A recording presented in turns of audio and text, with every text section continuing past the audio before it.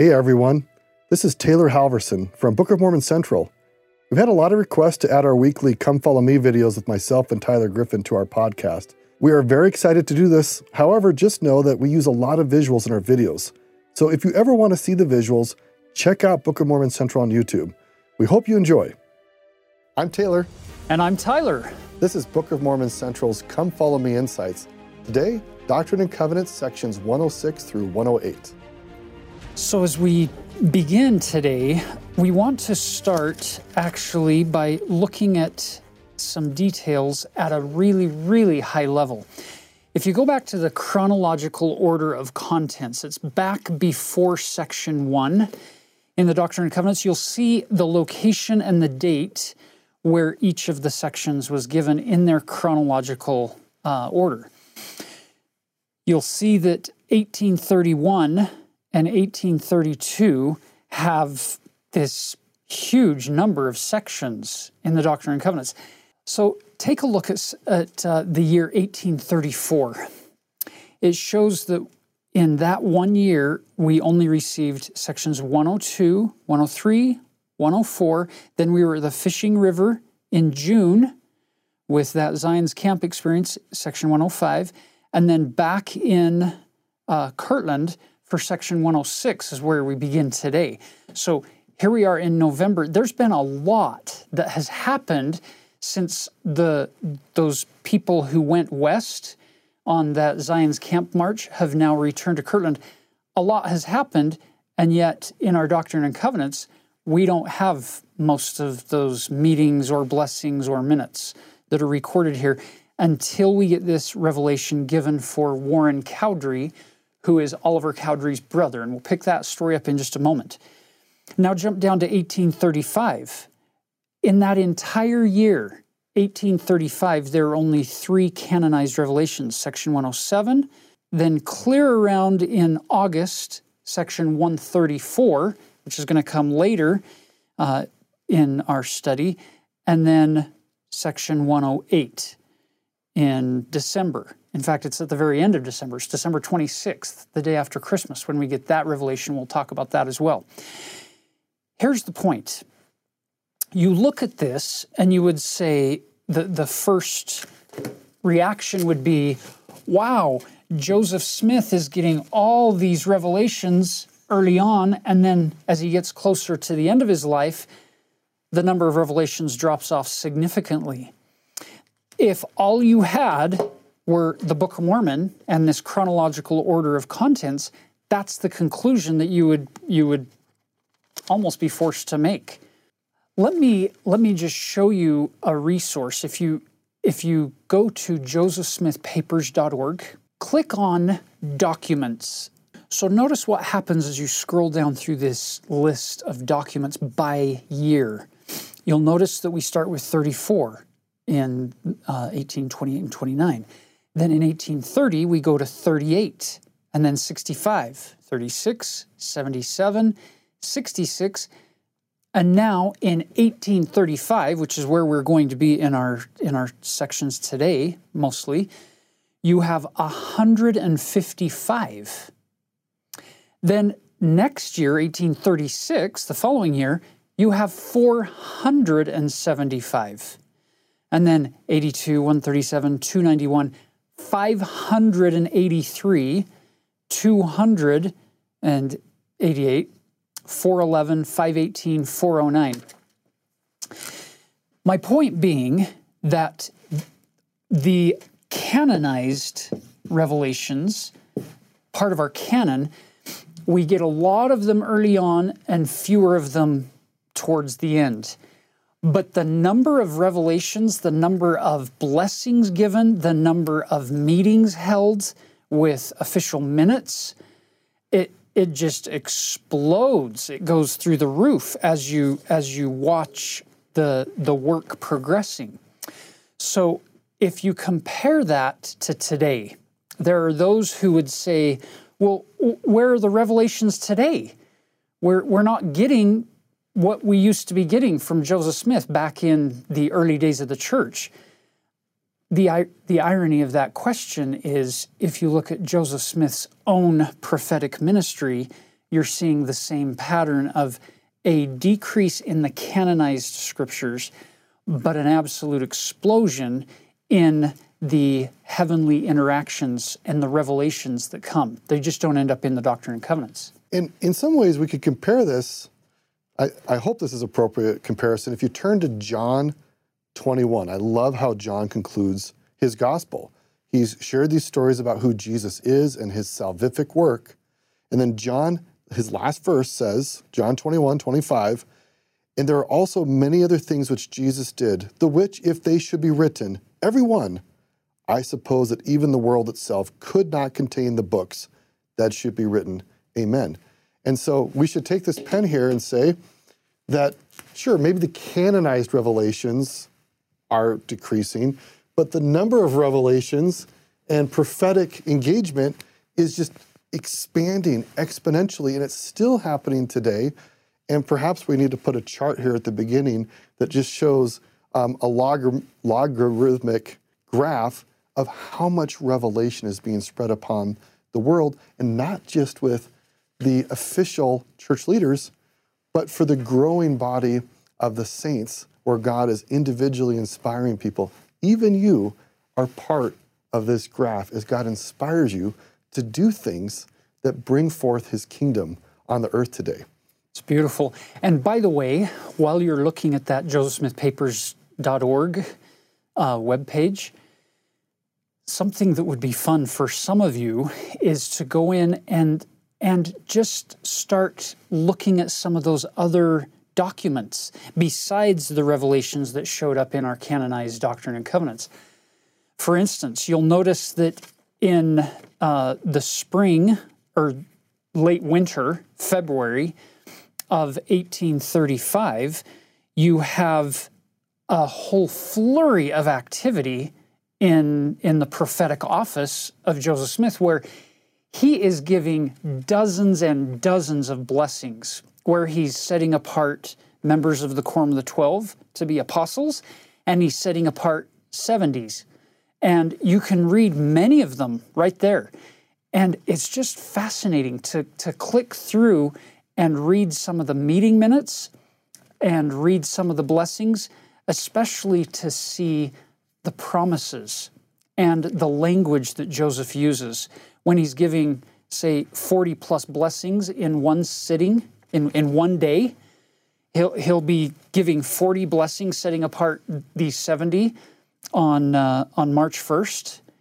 And it's just fascinating to see some of the language and the promises and the warnings that are given to them back then, and to sense how applicable some of those things are to today as well. Now, one thing you will notice if you do that exercise is there happens to be this urgency, a sense of urgency in what we would call end times prophecies. And some of those will come through in those blessings where they're going to be told to be prepared for when Jesus is coming again, which is not unique to members of the church in that day. Yeah, there was a lot of discussion among Christians, and actually other Abrahamic religions such as Judaism and Islam have this perspective that a Messiah, or in the Christian world, that Jesus will come. And there's been often these expectations and fervor, like, it's going to happen soon, let's go get ready. And sometimes people have distracted themselves with certain forms of preparation that probably are not what God wanted. The preparation he wants us to do is be humble, faithful, to repent, to declare the truth to others, but not sit around waiting for the doors of heaven to open, but to actually be anxiously engaged in a good cause. And we've said this before, we'll say it again, the end will come. Either Jesus will come in his rapturous glory right when we're all doing whatever we're doing, or we will die and meet Jesus. It'll happen. And likely for most of us, the second coming of Jesus will happen when we die. That's when we'll see him, just like it happened for all these individuals. But it's interesting culturally what's going on. Many early Americans saw the Revolutionary War, the War of 1812, and other conflicts and challenges that were going on in their society more than 200 years back in our time, they saw this as clear signs that Jesus was imminent, about to return. We have a group called the Millerites that were kind of in the same region where the early saints were. And they believed, they actually had a specific date that they thought Jesus was going to return, October 22nd, 1844. And you can go look this up. It's called the Great Disappointment. People sold farms and gave up their livelihoods and sometimes even disrupted their families. And they all gathered to one spot. It's going to happen at 12 noon, as if somehow Jesus knows what Central Time is. And they all sat around waiting for it to happen. Many of them thought, oh, maybe we got the date wrong by a year. So they repredicted, and nothing happened. And actually, we have lots of history over more than 2,000 years of groups trying to put a specific date of prediction and then stopping their lives, not living anymore, just waiting for Jesus to return. And I just think God wants us to be prepared. He tells us, I'm coming, be prepared. But I've never heard him in any of the Revelations say, I want you to spend your time trying to make predictions based on your mathematical abilities to interpret the scriptures. It's an interesting conundrum because the scriptures use phrases that cause people in every generation, going clear back to the first century with Paul and his letter to the Thessalonians, the first letter. You read 1 Thessalonians and every one of those chapters have elements in it that make it feel like, well, Jesus is going to come maybe next week. And so let's just sit around and wait. Right. And what does Paul do? He writes a follow-up letter. Second letter. And he's like, let me just clarify. Jesus is coming, but a bunch of things need to happen. And this is where we get the famous phrase about there will be an apostasy. Falling away. First. Yeah. So there's a fascinating thing that happens with human nature. And I don't know why this is, but it is this way. So at the university, when I'm teaching a class, and I'm sure you've experienced this too, Taylor, we'll say that there's a Saturday night deadline we'll put it at 11:59 p.m. And we tell the students, okay, this particular assignment is due Saturday night at 11:59 p.m. Well, as a teacher, I can go in on the back end and I can see exactly how many people have submitted their assignment and what time they submit it. It never ceases to amaze me when this could be at the very end of the semester and that assignment or that paper, or that research project, whatever it may be, could have been available for weeks and weeks of the semester leading up to it. And you'll get your one or two who do it 5 weeks in advance. And you kind of wonder, I've never seen a student this proactive. I wonder what's going on in their lives. Wonder how they're doing. And then you just watch. So nobody does it. A few people do it. And then you get up to Saturday morning, and you might have a couple dozen who have turned in the paper or the assignment. And then this amazing thing happens through that day of the deadline where you're getting close to the evening, and now the numbers start spiking, and at about 11 o'clock p.m., that's where the majority, from 10 o'clock to 11:59, that's where this flurry comes in. Wait a minute.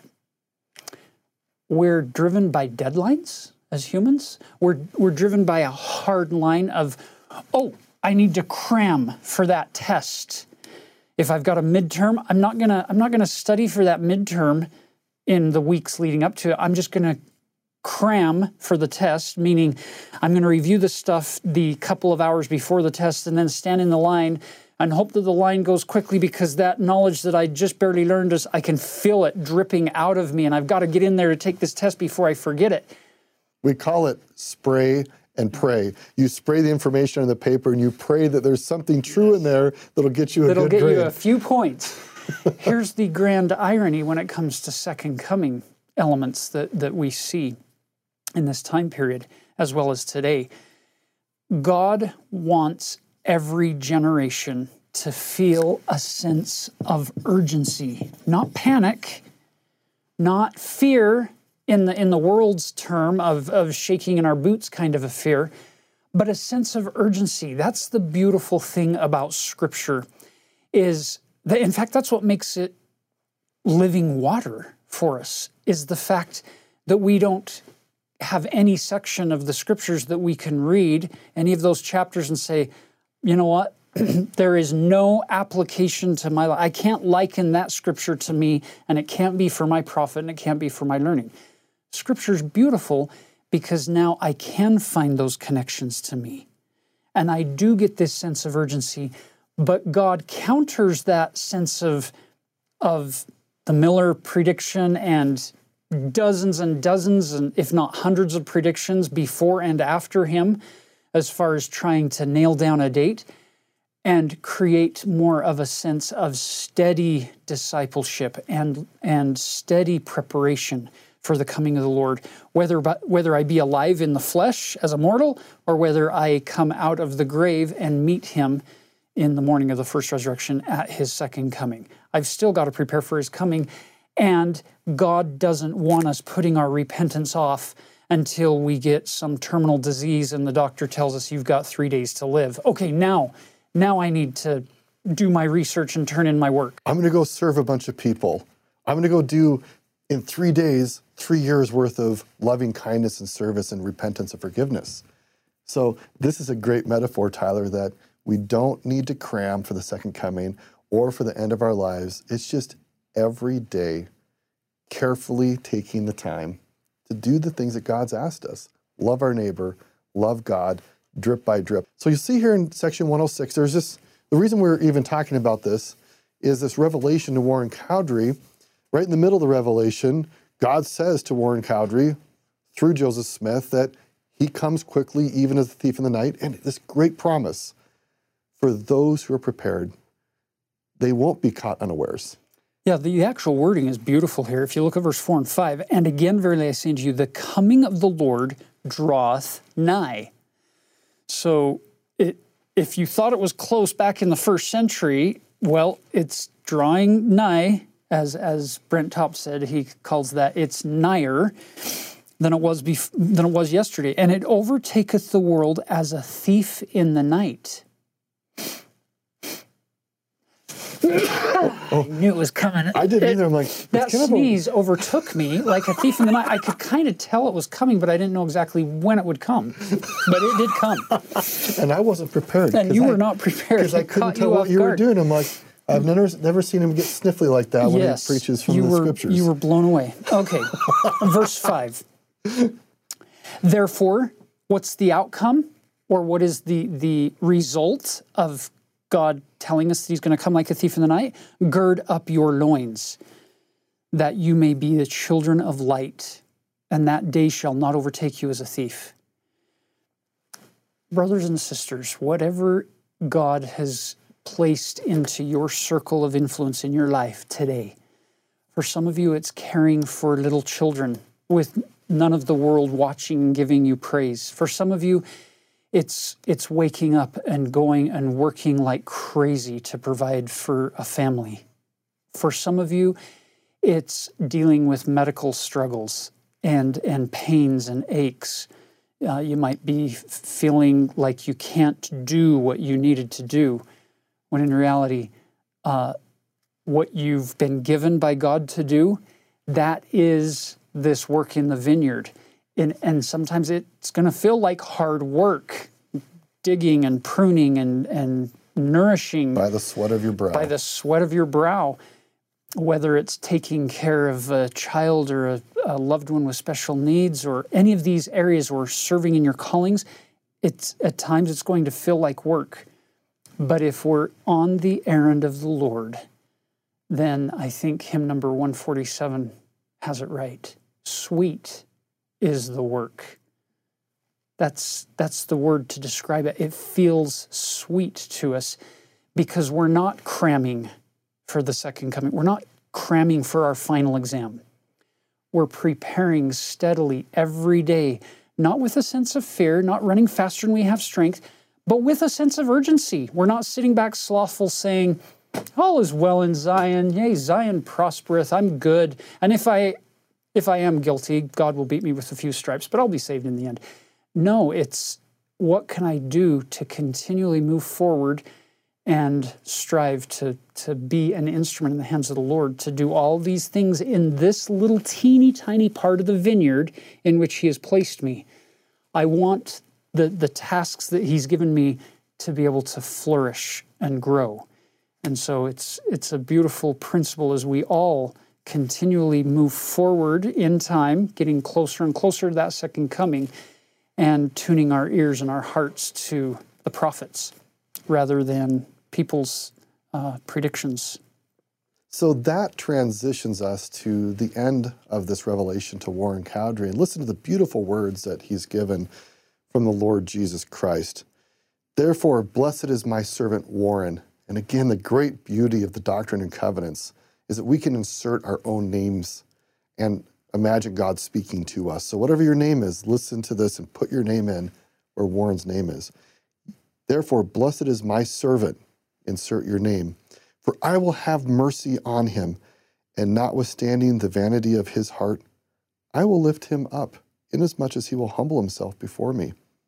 And I will give him grace and assurance, wherewith he may stand, and if he continue to be a faithful witness and a light unto the church, I have prepared a crown for him in the mansions of my Father, even so, amen.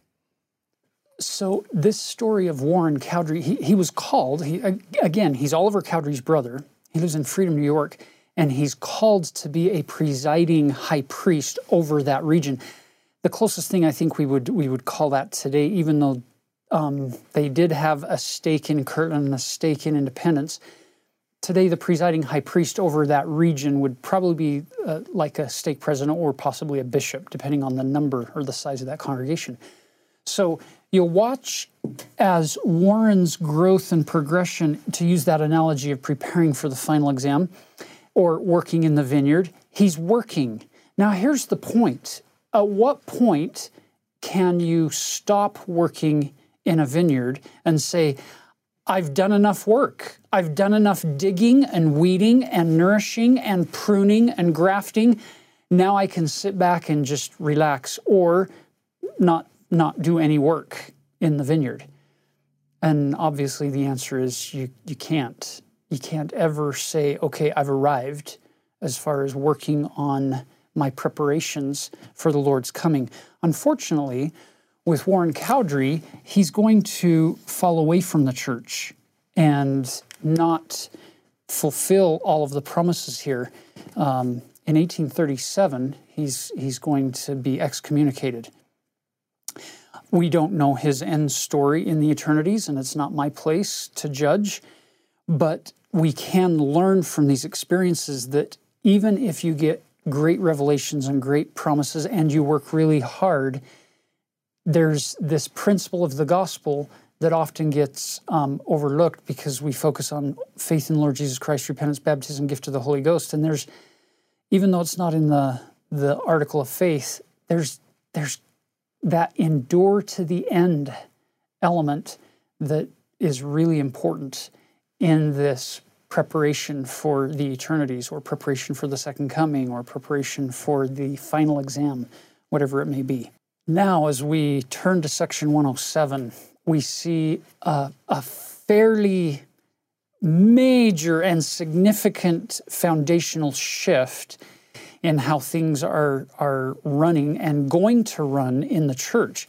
Notice what we start with in the very beginning is one prophet, Joseph Smith. Then we call a second elder, Oliver Cowdery, to be the assistant. So we have the two presiding elders when the church is first set up. You have 6 people. 6 people total. 1/3 of the members are actually in church leadership. That's a pretty good thing. That's a pretty good number. And then you watch as he calls additional people. You get the 3 witnesses who way back when they had their experience, part of their calling, part of their responsibility, the agreement, they get all of these amazing things that they get to see and be a witness for. But one of their responsibilities is to seek out the 12 and find the 12 apostles. Well, it's taken them a while, and Oliver Cowdery is going to tell us that it has constantly been on their mind. They've been looking, who is it, Lord, that you have chosen? Following that pattern from Acts chapter 1, where Peter and the apostles were trying to decide between two people and say, Lord, who did you pick? Who do you want? So they've been working on this effort for a long time. Then Joseph Smith goes with this group in Zion's camp that we talked about in last episode, and Joseph gets the cholera, terrible case of the cholera, and nearly dies. Now, we don't know the full extent of this because he doesn't tell us, but it seems that there's this thought of, wait a minute, if I did die, what would happen to the work that God is setting up here? And you'll notice that was the summer of 1834. Now, in section 107, we're now in the late winter, so February of 1835, where Joseph calls the 12 apostles on February 14th. And what's amazing about this section is that you have a diffusion of God's power and authority now being spread throughout the church. Now, of course, God's power is everywhere, and God's power is priesthood power. And anytime you're doing any action in the power of God, that technically is priesthood power. There are offices that have specific responsibilities, but this is what we see, this glorious revelation where God is now providing clear structure, guidance, and official offices where it's now not just dependent on the life of one person, that it's the life and the body of the saints that will be able to endure. No matter what happens to any of these individuals, there is a way for God's authority and work to persist and to preserve.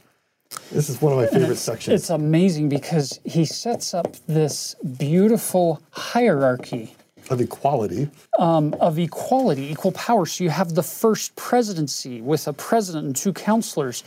Then you have the quorum of the 12 traveling high priests. We call them now the quorum of the 12 apostles, who we sustain as prophets, seers, and revelators. And then you have the 70 set up with 7 presidents. And the last of those presidents is called to preside over that quorum, and they have equal authority. And then you have the local stake presidencies and high council, and the stake presidency presides over the high council spread throughout the world, and that's going to come up here. And then we have these offices in the Aaronic priesthood and other offices we'll talk about in the Melchizedek priesthood. Section 107, it's a big deal as far as the hierarchy of the church is concerned. Now, at the outset, we need to make this really clear that you have the church and its structure, and then you have, let's just do it this way, then you have the home and its structure. Listen to this statement by President Boyd K. Packer in April 1998 General Conference. There is a difference in the way the priesthood functions in the home as compared to the way it functions in the church. In the church, there is a distinct line of authority. We serve, we're called, by those who preside over us. Then he goes on to say, in the home, it is a partnership with husband and wife, equally yoked together. Listen to these words from President Dallin H. Oaks, given in the October 2005 General Conference. A most important difference in the functioning of priesthood authority in the family and in the church results from the fact that the government of the family is patriarchal, whereas the government of the church is hierarchical. The concept of partnership functions differently in the family than in the church. The family proclamation gives this beautiful explanation of the relationship between a husband and a wife.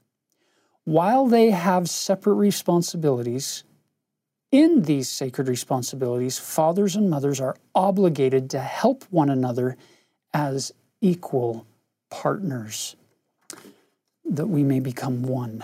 That's the goal here. whether it's at home or whether it's at church.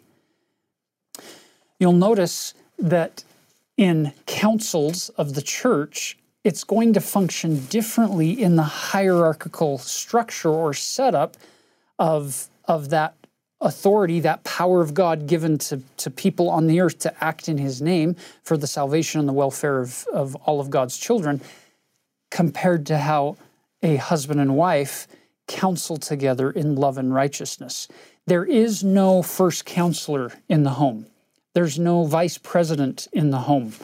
It's an equal partnership moving the work of God forward in that home family setting, that familial setting of the priesthood. Now, let's talk about priesthood for a moment. It was Elder and Sister Renlund. We've talked about this before, but Elder and Sister Renlund, in their book about the Melchizedek priesthood, Elder and Sister Renlund used this beautiful analogy of the earth. And then they use the analogy, if you go out and you pick up a little handful of dirt and you hold it, what do you say? Here's a little bit of earth. I'm holding the earth. But you don't imply that you're holding all of the earth in your hand. Whereas God, who is sovereign and the God of the universe, he even uses that analogy when he says, worlds without number have I made, and mine hand can hold them, and mine eye can pierce them. I know that I hold them all in my hand. But what does he give us? He gives a portion of that bigger earth. Well, if you translate that into a different area and say God's power is defined as the priesthood, the expansive, all-encompassing power of God to do all of God's work with all of the keys and the rights and the privileges and the authority, that would be called the priesthood of God. But what does he do? He gives us portions.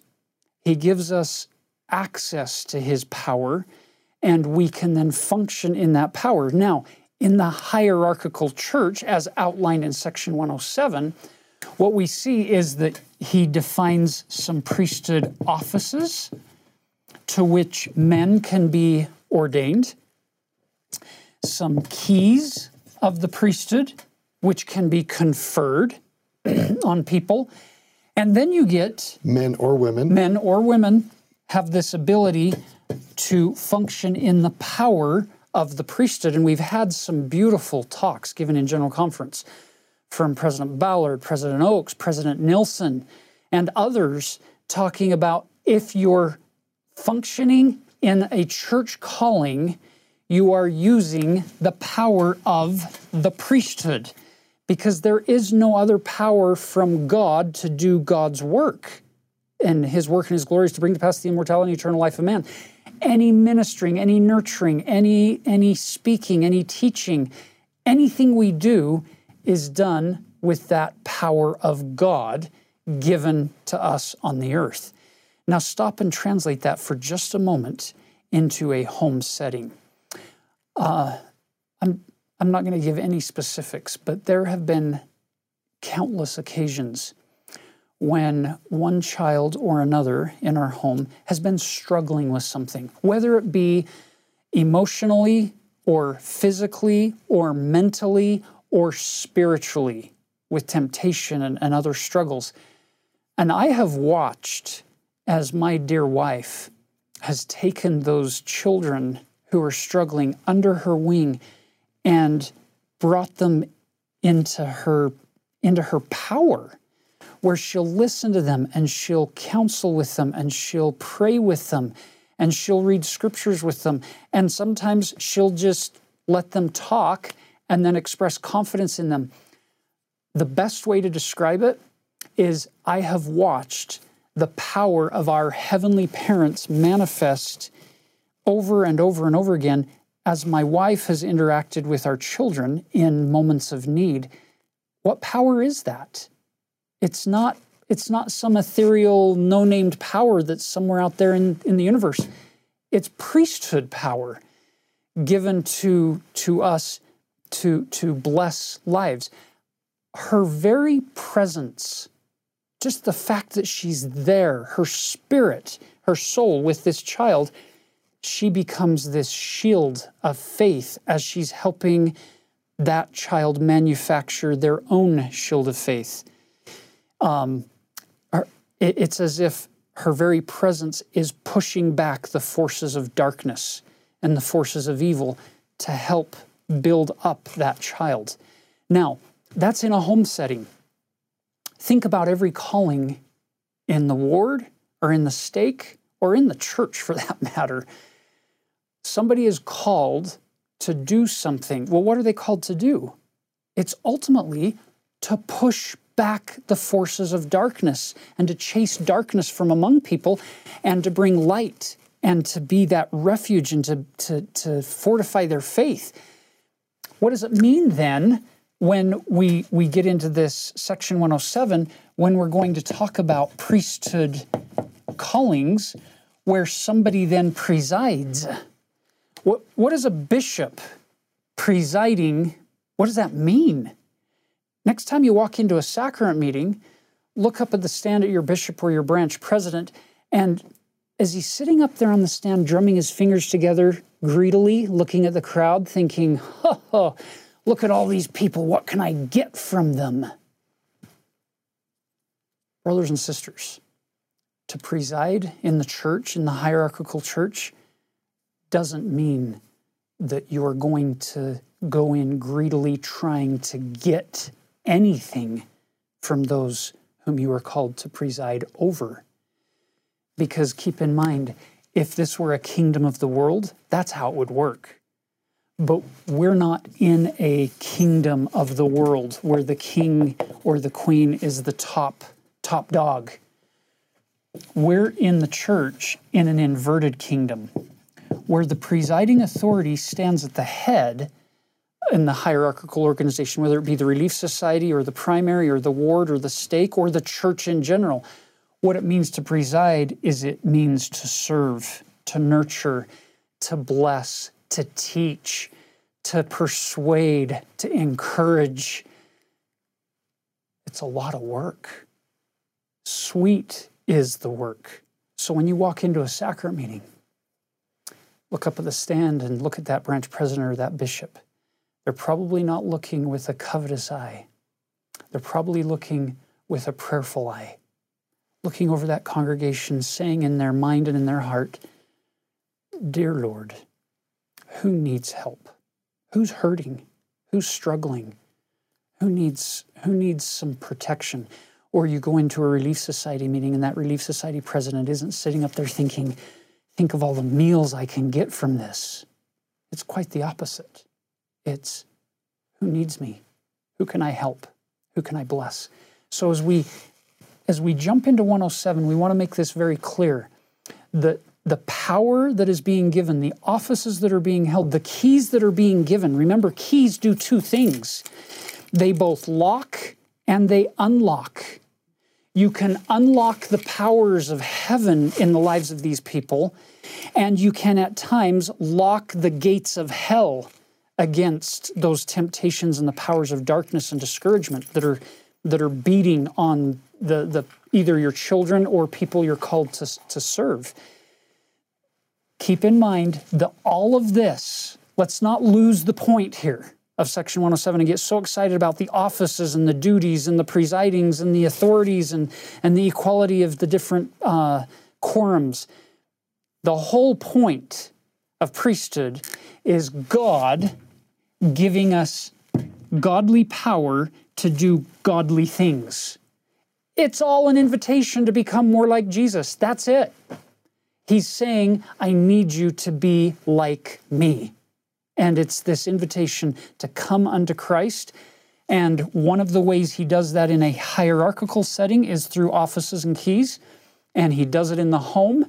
And he does it in communities. He does it in government. Anytime anybody's doing anything on the Lord's errand, they are using power of the priesthood, even though they may not be a priesthood holder in the office and key sort of realm that we're going to be talking about. But that's an important reminder for all of us that we don't get so excited about the administration elements of the church that we overlook the fact that all of this is given as an invitation to become more like Jesus. Amen. All right, look at verse 1. There are in the church. Now, I don't want to overemphasize this, but it's important, in the church. So maybe circle church, because we're not talking about the familial or patriarchal order of the priesthood here. This is the hierarchical order of the priesthood that governs the church. And by the way, isn't it fascinating that in those first 5 years of the church's existence, they're trying to figure some things out. And then in this one revelation, after calling the quorum of the 12, and they're ready to go out on their very first mission as a quorum, they come to Joseph and say, do you have revelation for us? Do you have some direction for us? They pray, and this is the revelation that comes. Specifically, verse 1 through 58 comes this day, and then Joseph adds verse 59 through 100 from a revelation that had come back in 1831, that he's now tagging on to the end because this is the perfect place for it. So in your scriptures in section 107, you may want to make a little dividing line between verse 58 and 59, because the fresh revelation is 1 through 58. And then the older stuff that is still applicable, but now it has a place. It fits. I wonder if there's a lesson there. I wonder if there will be times in your life where God will give you revelation, but it lacks full context or full setting to where you know what to do with it. And you have to kind of set it aside for a while and have faith that the day will come. If God gave you the revelation, He's going to give you the application of it. But sometimes He doesn't do it right away. So I wonder if there are times when you and I would benefit from, instead of getting frustrated or filled with anxiety because we've been given this revelation, we don't know what to do with it. Sometimes it's a piece of the puzzle that He just wants in place. Now set it aside. We'll come back to it. Is exactly what happens here. Or He gives you a key, but He hasn't presented the door that has to be opened with that key. You don't know which car this thing is going to start or which house this is going to let you in, but you know you've got a key. Beautiful principle there. Now, back to verse 1. There are in the church two priesthoods, namely the Melchizedek and Aaronic, including the Levitical priesthood. Just really quickly, remember the 12 tribes of Israel? One of the tribes was Levi. He was the third son of Jacob, name changed to Israel. So Levi, then 400 years down the road, has a descendant named Aaron, brother of Moses, who is Moses and Miriam's brother. And Aaron then becomes the father of all of these priests in the Old Testament. So the priesthood line comes through that tribe. The Levitical priesthood, Levi, or Aaronic priesthood, Aaron, his descendant. We call it today the Aaronic, just so you understand the wording here. And then the other one, the higher priest, is called a Melchizedek. Why? He's this great high priest. By the way, his name is fascinating in Hebrew, Melchizedek. Yeah, so in Hebrew, the word melech means king. It's a very interesting word.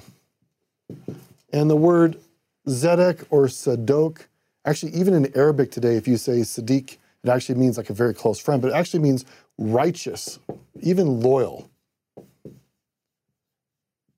And this little I in here kind of combines these two Hebrew words together, that one of the potential meanings of Melchizedek is king of righteousness. We actually might add this in here because in the ancient world, sometimes words were meant for both men or women. So king or queen of righteousness. If you think about the temple and really overall the work of God, He wants us to become kings and queens of righteousness. So embedded in the meaning of Melchizedek is the whole purpose of what God's priesthood is all about. It's to help us become like our heavenly parents, kings and queens of righteousness. So at any point you ever heard the word Melchizedek, just remind yourself, oh yeah, that's a prompt for me to remember this is my goal that I am striving for, to be like my heavenly parents.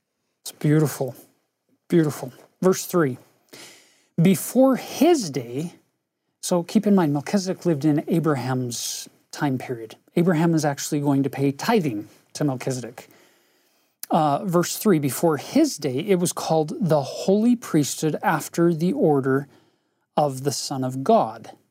That's a long name. But out of respect or reverence to the name of the Supreme Being, to avoid the too frequent repetition of his name, they, the church in ancient days, called that priesthood after Melchizedek, or the Melchizedek priesthood. So now you understand the why we call it that rather than its original name, which is fascinating because the original name has this beautiful concept. It's the holy priesthood. And by the way, the word hood. So priesthood. So if you look up in the Oxford English Dictionary in the etymology of the suffix hood, where it comes from, it's a condition or a quality. It's this like a state of being. State of being. Mm-hmm. So fascinating. Priesthood. It's a state. You're taking something upon you. It's this state of becoming a priest, or to have priestly power and perform priestly functions. What's also interesting, Tyler, here is the use of the word order. Well, what's the opposite of order? It's disorder. Chaos. And if you think about creation, Genesis 1, what does God do? He actually brings order to where there was chaos or disorder. Everything has a place and a purpose. So we have this word order, and there's another word that we often use in the church, and it's ordinances. Ordinances are how we provide order. We have the ordinance or the order of baptism, which is provided through the power of the priesthood. We have the order or the ordinance of marriage or temple covenants. And one that we see every week is the order or the ordinance of remembering the sacrifice of Jesus Christ. We call that the sacrament. So the priesthood is a way to provide order and direction and guidance in our lives. And whenever you see the rituals of the church or the ordinances, it's an invitation to remind all of us that God is a God of order. And when we participate in that order, we also can have a fullness of his love and his power. Beautiful. Now, he gets into some of the specifics. So you'll notice you have verse 9. The presidency of the high priesthood have a right to officiate in all the offices of the church. Keep in mind, it's a hierarchy. It's ordered. There's a reason for this order in an organization that eventually is going to fill the whole world, according to Joseph's prophecies. So then you go from the presidency of the high priesthood, that's the first presidency, verse 10, high priests have the right to officiate in their own standing under the direction of the presidency. Look at verse 11, an elder has the right to officiate. So then we get down to the priesthood of Aaron in verse 13. And why is it called the lesser priesthood? He answers that question in verse 14, because it's an appendage to the greater or the Melchizedek priesthood. Has power in administering outward ordinances, like baptism. That's why you get John the Baptist, who is this priest who's ordained when he's very young, and he's given the authority to baptize. It's fascinating that he's the one that the Lord assigned to restore that power in the latter days to Joseph Smith and Oliver Cowdery, is John the Baptist. That power to baptize, that Aaronic priesthood that he held.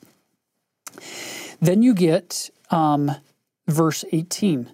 The power and authority of the higher or Melchizedek priesthood is to hold the keys of all the spiritual blessings of the church. So we unlock doors. We let people into temples and into covenants and connections with God in this hierarchical order of the church, how it's set up through those keys of the higher priesthood.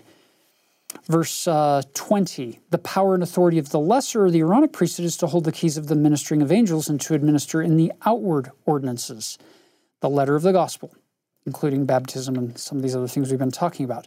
Now, very quickly, it might be helpful to just very succinctly see these various offices. So what you have in the Aaronic priesthood side is you have 4 offices. The bishop, who presides over the Aaronic priesthood, and the bishopric is the presidency of the Aaronic priesthood in a ward. And then you have priests, you have teachers, and you have deacons. Now, we were introduced to these offices back in section 20, but here you get more clarification and more description. And it's interesting that up until about 1908, these offices were given to adult men, and under the presidency of Joseph F. Smith, beginning around 1908 and continuing on through about 1922, there were some adjustments to who was invited into these priesthood offices. And now many of us are familiar with deacons beginning around 12 or in their 12th year, teachers in their 14th year, priests in their 16th year. So these changes only happened in the last 100 years. And the point here is that there's ongoing revelation. God never originally said in here, like, what's the specific age? But to Joseph F. Smith, back in 1908 and further on, God gave some further clarification about inviting the young men who are growing up in the priesthood offices these different opportunities. So the bishop being the presiding high priest over that Aaronic priesthood set of quorums, some people are perplexed by the fact that for the first set of decades, these are mostly grown men, and then, like you said, Joseph Smith changing it, and then for many of us, it was very simple. At age 12, age 14, and age 16, that's when a transition occurred, or the ordination occurred. But then more recently, the Handbook of Instructions tells us that in January of the year that a young man is going to turn 12, so most of the time, it's 11-year-olds and 13-year-olds and 15-year-olds. And some would say, well, why the change?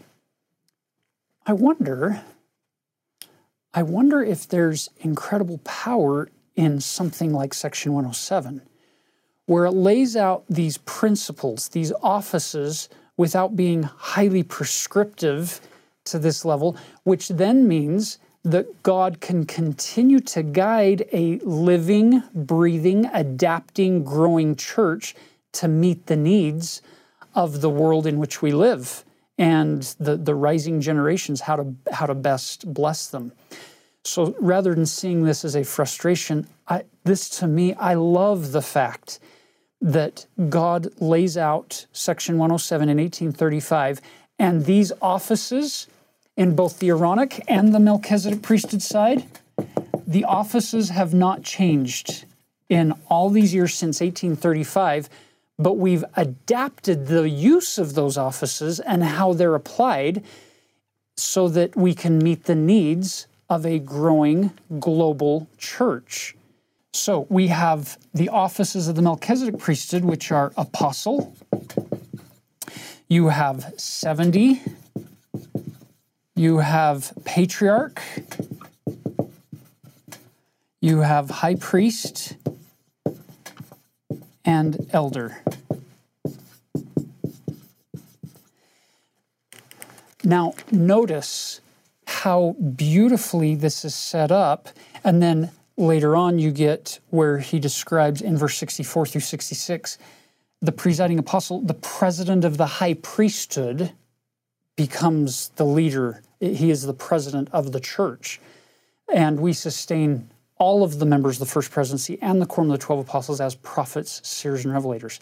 But there is one who holds all the keys for the work at one time. Now, check this out. We have the 70 who are called here in section 107, And for years after this initial group is called, they're called to be special witnesses, kind of like the apostles, but their call is specifically to go out to the Gentiles and preach the gospel as special witnesses of Christ in section 107. And then we come into this period of the church for decades and decades where collectively as a church, we don't really know what to do with the 70.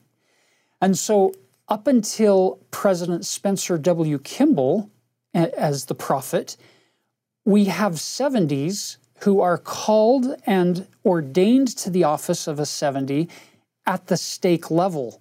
And they're basically functioning as stake missionaries. That's what they do. So you had elders quorum, 70s quorum, and high priest quorum, or the high priest group in a ward, because the high priest quorum belongs to the stake, and the groups belong to the wards or the branches. But we didn't know what to do with the 70 until President Kimball's ministry as the prophet, as the president of the church, where the Lord revealed, oh, this is actually how the 70 are intended to be used now, moving forward. That's not to say that all previous prophets had it wrong. That's the beautiful thing. We don't have to pit current prophets against past prophets and say only one of them can be right. The way these principles are laid out in section 107 is it was perfectly fine for them to use the 70 in a stake missionary assignment for all those years, all those decades. But then when the need arose with a growing global church, God gave the revelation, no, this is going to be a general authority position now. Because previous to this, you have the first presidency and you have the quorum of the 12 apostles, and then you had assistants to the 12. We didn't have 70 until we now create that particular manifestation of the principles in section 107 to say we're going to call these 70s to be general authorities under the direction of the 12 apostles to help carry the work further into the world. Well, since that time, President Hinckley then, in his prophetic ministry, has it revealed that, wait a minute, section 107 verse 96 tells us also other 70 can be called until 7 times 70. So we can have multiple quorums of 70. It doesn't just need to be the quorum of the 70. We can have 2 quorums, 3, 4, 5, 6, 7, 8, 9. And the number has continually grown. Why? Because the work of the Lord has continued to grow in all the world. And so we have some of those quorums that are general authority 70s, and then we have others of those quorums of 70 that are area authority 70s. So their rights to administer the directions given to them from the first presidency, the quorum of the 12, and the 7 presidents of the 70, and area presidencies are now given to the area authorities to help work with those local stake presidents and local leadership within a geographic area. And when that area authority leaves that particular area, he no longer has any authority. It's a house of order. And a neighboring bishop doesn't come to your ward and tell you what revelation the Lord has given him for your ward.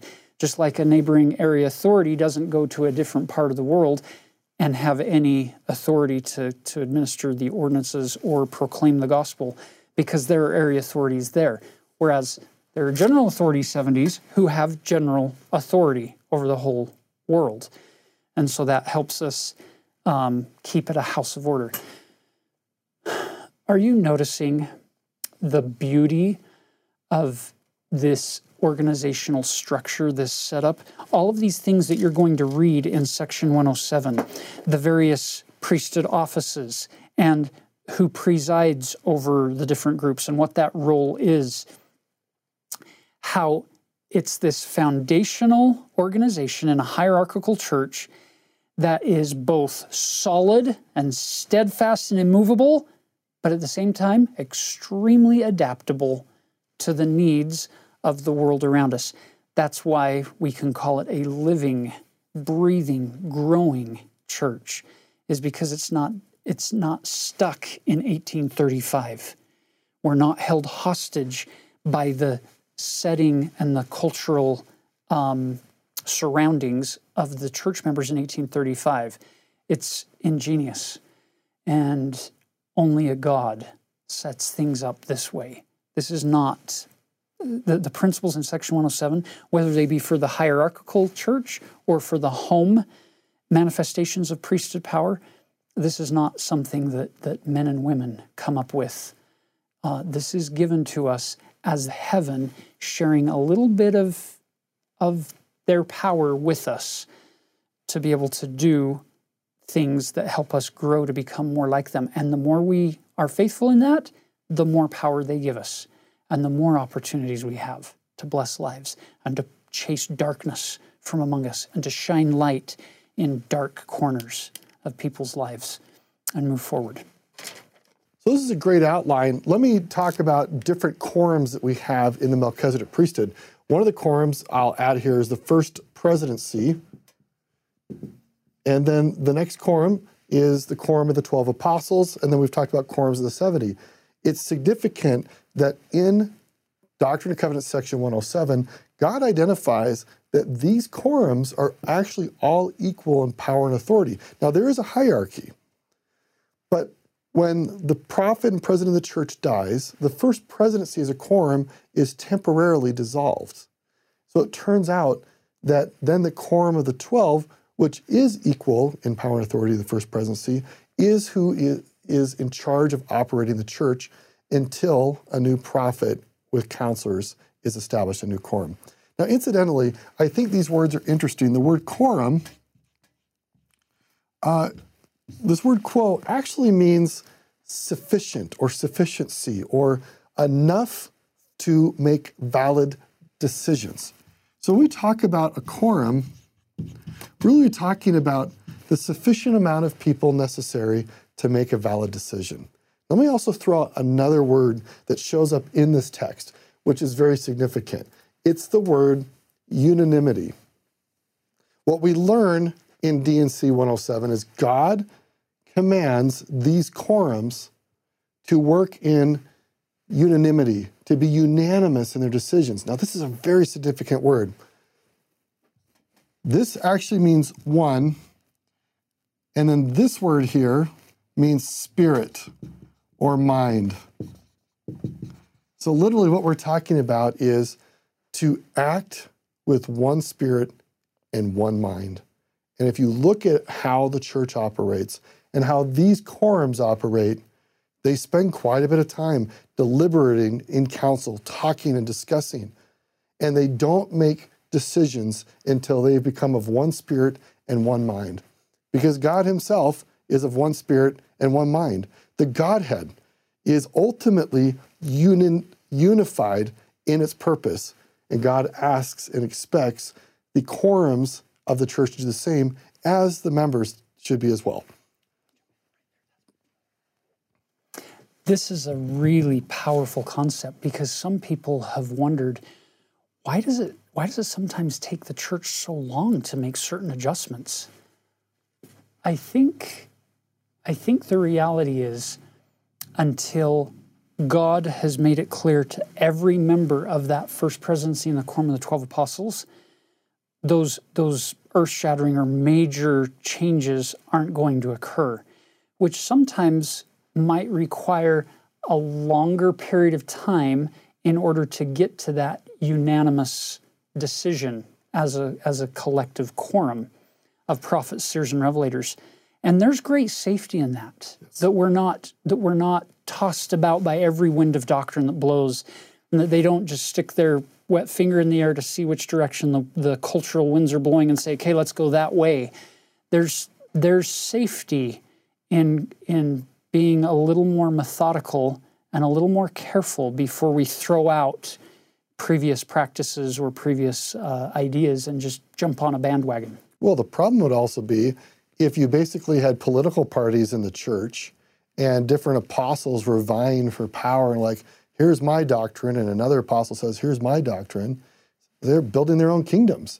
And God is saying, this is my kingdom, and I want you to be unified with me and can take a while.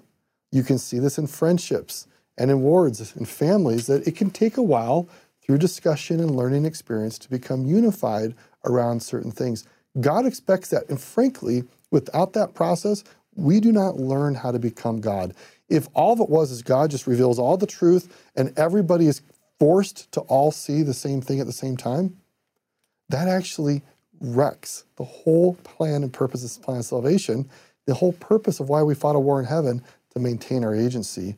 And God is extremely willing to be patient, to wait for unanimity. So look at verse 30.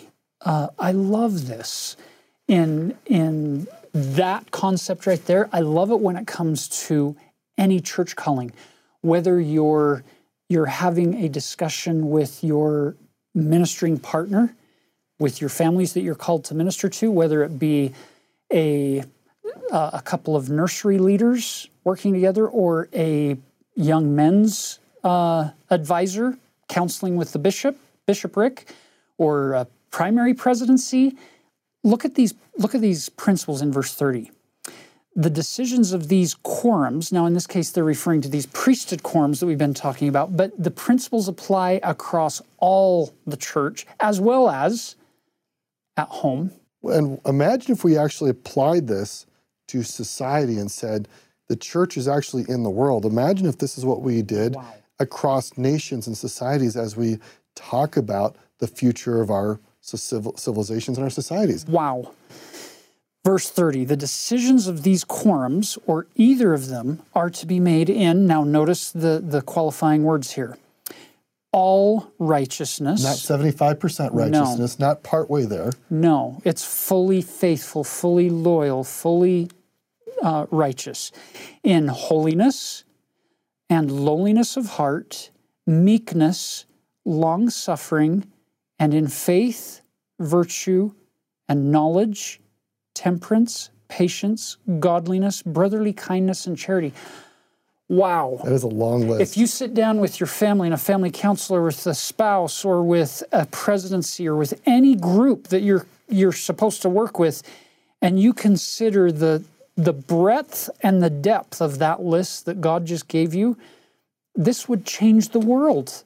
It would change the way we interact with everyone, and we would stop being so easily offended ourselves and stop being so quick to offend others, and be more prone to, at times, suffer long as we have to work through this hard process of discovering truth and discovering what we're supposed to do with this organization or this family or whatever the quorum activity may be. Beautiful principles. So verse 39 is where you get the office of the patriarch. Here it's called evangelical ministers, but Joseph gave us prophetic clarification that he's referring to the office of patriarch. So every stake in Zion is supposed to have a patriarch set apart and ordained to that office of the Melchizedek priesthood. And what an amazing office that is, and what an amazing part of the church that is, what those patriarchs do. And then you get this long section, verse 42 through 54, where he's describing the patriarchal order of the priesthood among the ancients. Then in verse 68 through 76, you get this description of the office of the bishop and what that bishop is supposed to do. And those bishops, they are shepherds, and they are called to preside over that flock and to minister to the needs of those flocks.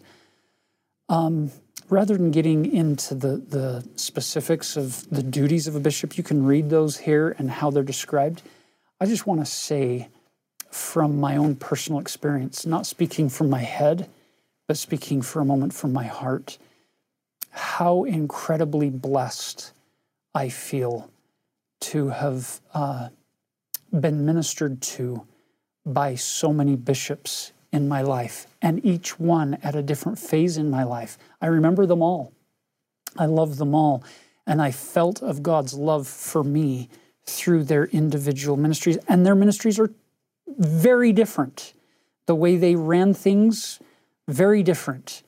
But in every single case, I sensed of God's care and concern for me through their ministering efforts. And I pray God's blessings to be on all of the bishops and their wives and their families throughout the world and moving forward in time, because that is such a beautiful ministerial calling that is given to them to represent the Lord in such a direct way in their wards. Then you get verses 85 through 91, where he's describing the various presidents who preside over various quorums and what that means. And remember, in the inverted kingdom of the Lord, if you're a deacon's quorum president or a teacher's quorum president or an elder's quorum president, that just means you got an assignment to serve and minister to and pray for and meet the needs of all those people in that quorum to which you've been given keys to preside. And then let's finish with verse 99. Wherefore now, let every man learn his duty and to act in the office in which he is appointed in all diligence. Did you notice that?